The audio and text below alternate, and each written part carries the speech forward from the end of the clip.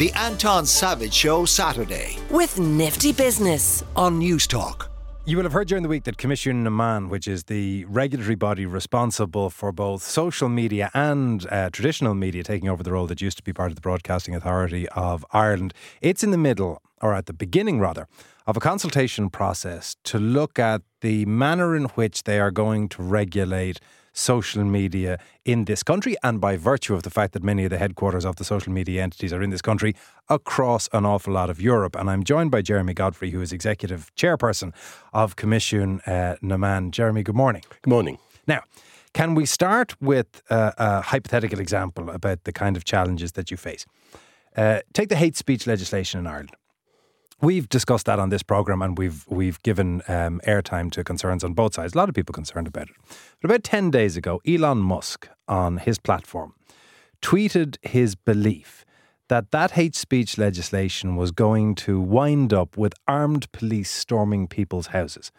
Now, he has a reach that is 40 to 50 times the combined total of all broadcasters in Ireland. And if any one of us did that, you would be down on us like a ton of bricks. So what do you do about that? Well, first of all, the hate speech legislation, obviously, it's before the Oireachtas at the moment, and that's really a matter for legislators and the government, how that progresses. Of course, I mean, I would just challenge you when you say that we would be down on people like a ton of bricks. People have a right to make contributions to political debate and civic discourse as long as they stay within the law. If News Talk said, without balancing it in any way, that the hate speech legislation is going to wind up with armed police storming the houses of the citizenry, the Broadcasting Authority, as was, and Commissioner Naman as is, would go bananas. So broadcasters obviously are bound by codes and rules about fairness, balance, accuracy in news and current affairs. They are broadcasters. It's their content. On the social media side, we regulate the platforms. They are the channel through which people's opinions are conveyed. We don't regulate the people speaking. So in the hypothetical example, the example you gave, yes, of course, if someone who owns a platform speaks through the platform, we would regard that just as the same as any other citizen.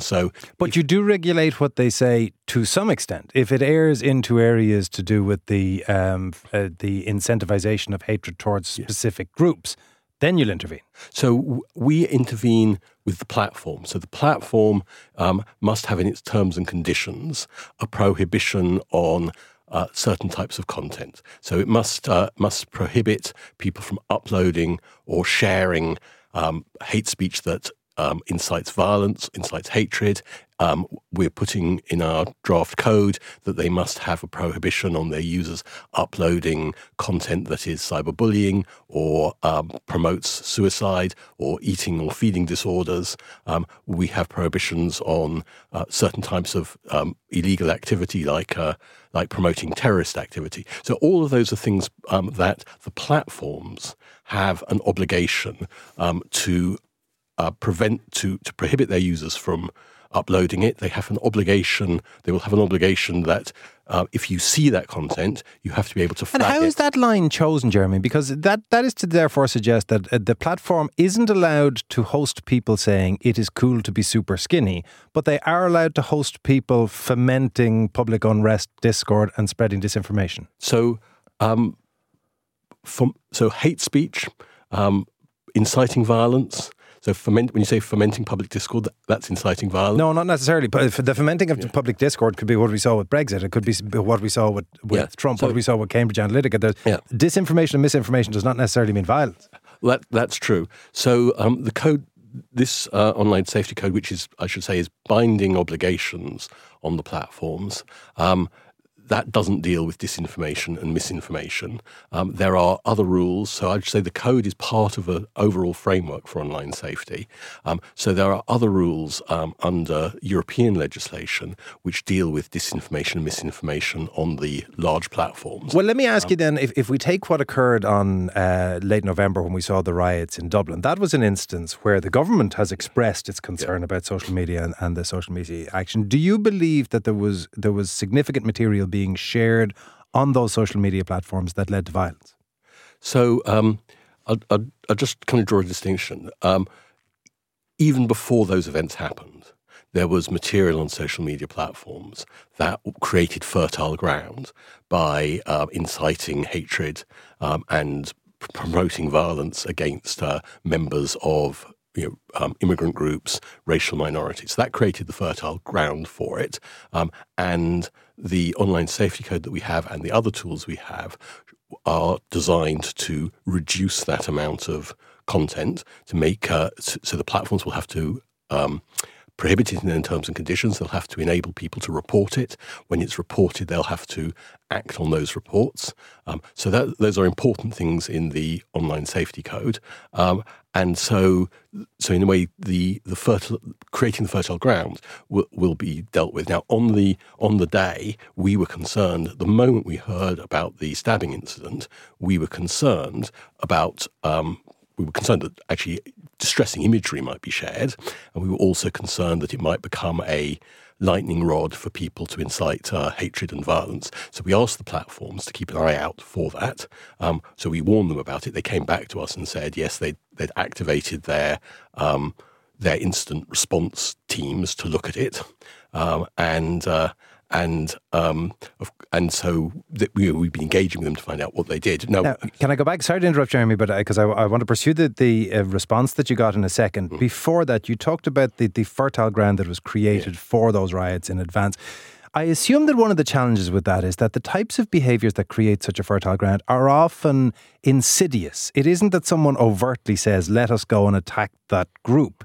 It can be dog whistles and mood music. Is that difficult to regulate?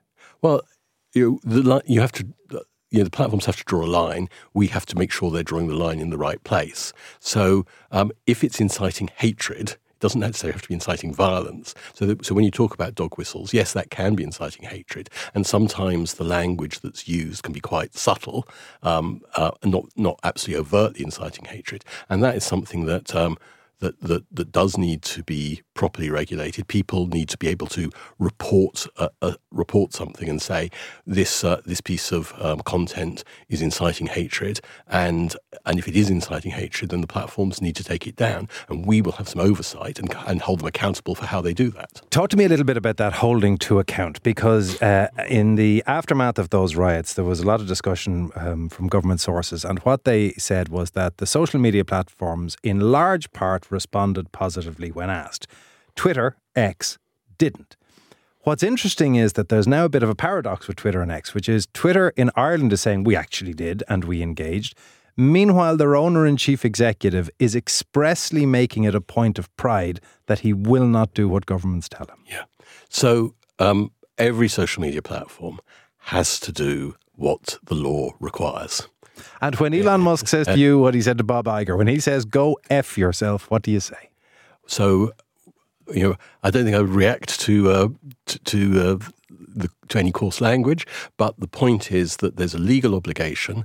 We have powers to investigate. And I say this is any social media platform, not necessarily the one you're talking about. We have powers to investigate. We have powers, if we make a finding that a social media platform has not abided by its obligations, we can fine them up to 10% of their turnover, up to 20 million euros, whichever is the higher, depending on which law we're talking about. So there are big fines there. Now, is that going to be feasible? Because we've seen with Helen Dixon and the Data Protection Commission. Now, to some extent, she has a undoubtedly very complex gig, but simpler by comparison in that things like data transfers are absolutes. They occurred or they didn't.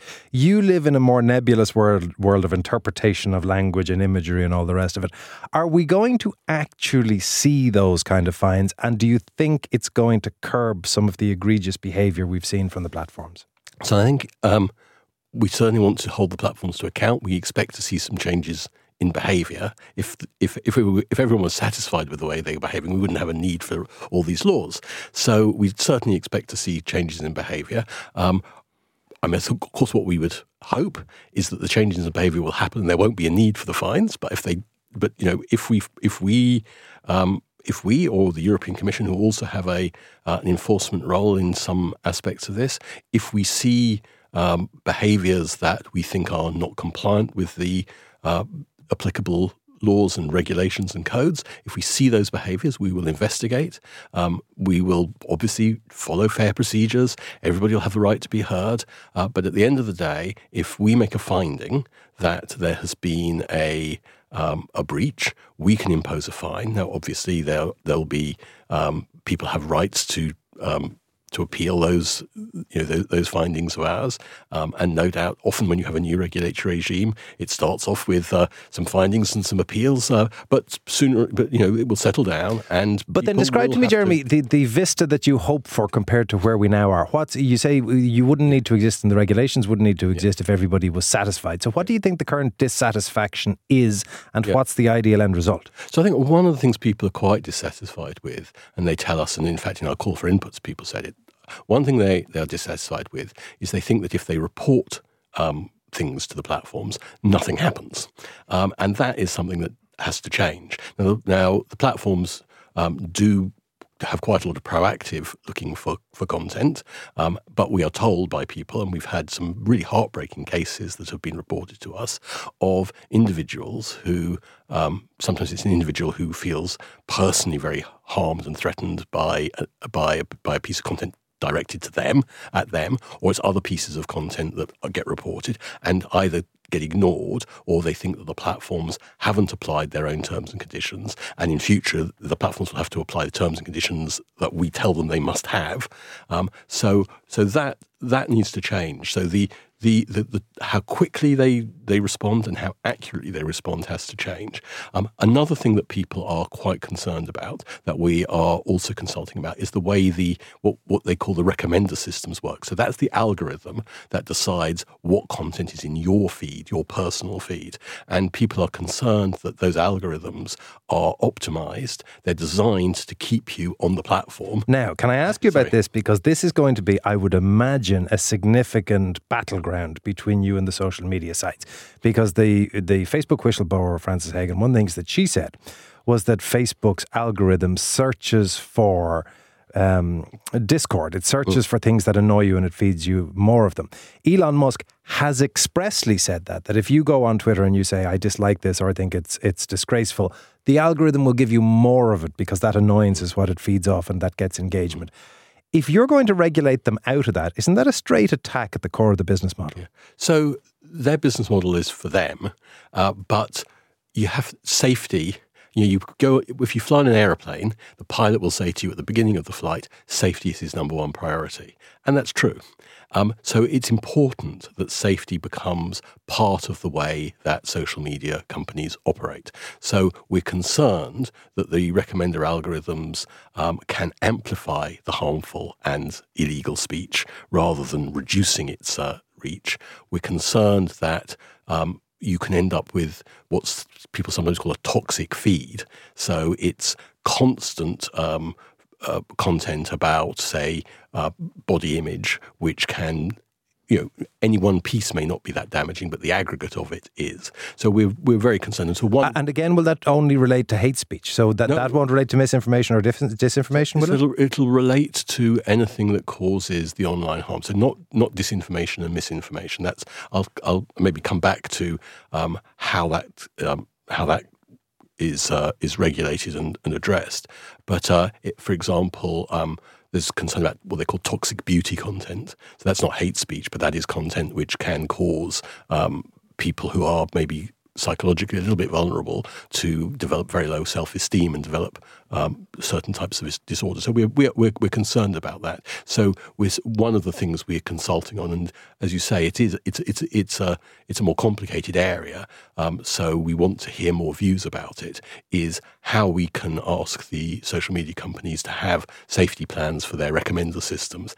And another thing we're asking for is how can they build safety and safety impact assessments into how they develop their products. You said you would come back to disinformation and misinformation. Yeah.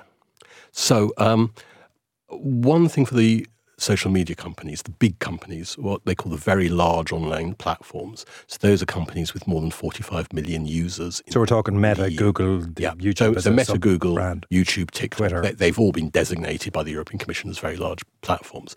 They have an obligation to conduct risk assessments, and one of the risks they have to assess is the risk to public discourse, the risk to electoral integrity, and they have to take mitigation measures against those risks. Now, that's something that the European Commission is in charge of rather than ourselves, but that's quite important.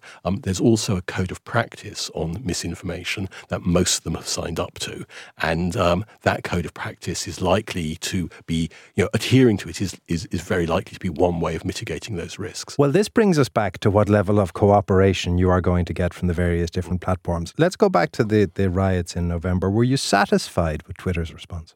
So I think I'd just draw a distinction. In terms of engagement, people meeting with us, telling us what they're doing, I think we've had good engagement with all the social media platforms. But engagement isn't the same as compliance.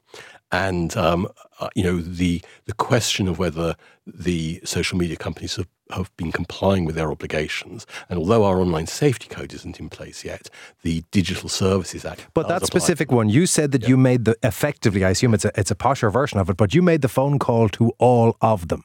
The government response, or the government information subsequently, has been that the only one who did not respond positively and actively and in a way that was compliant was X. Is that your view?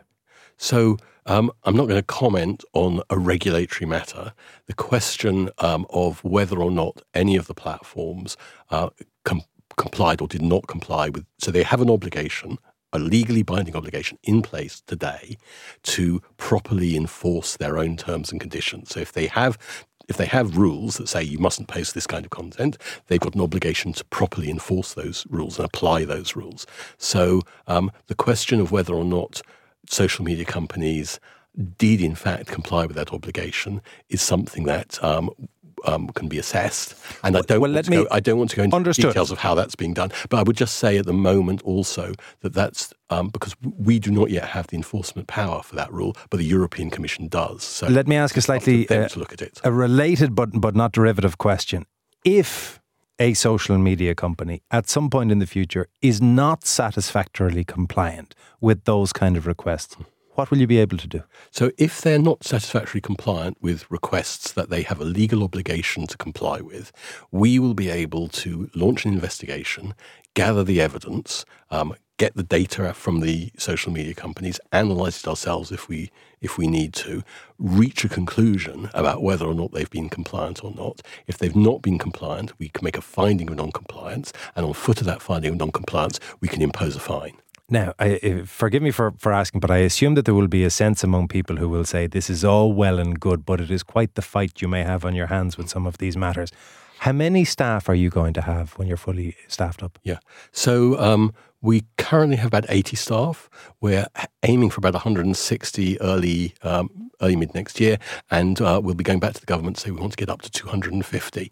It has been, I have to say, the recruitment we've done has been amazingly successful.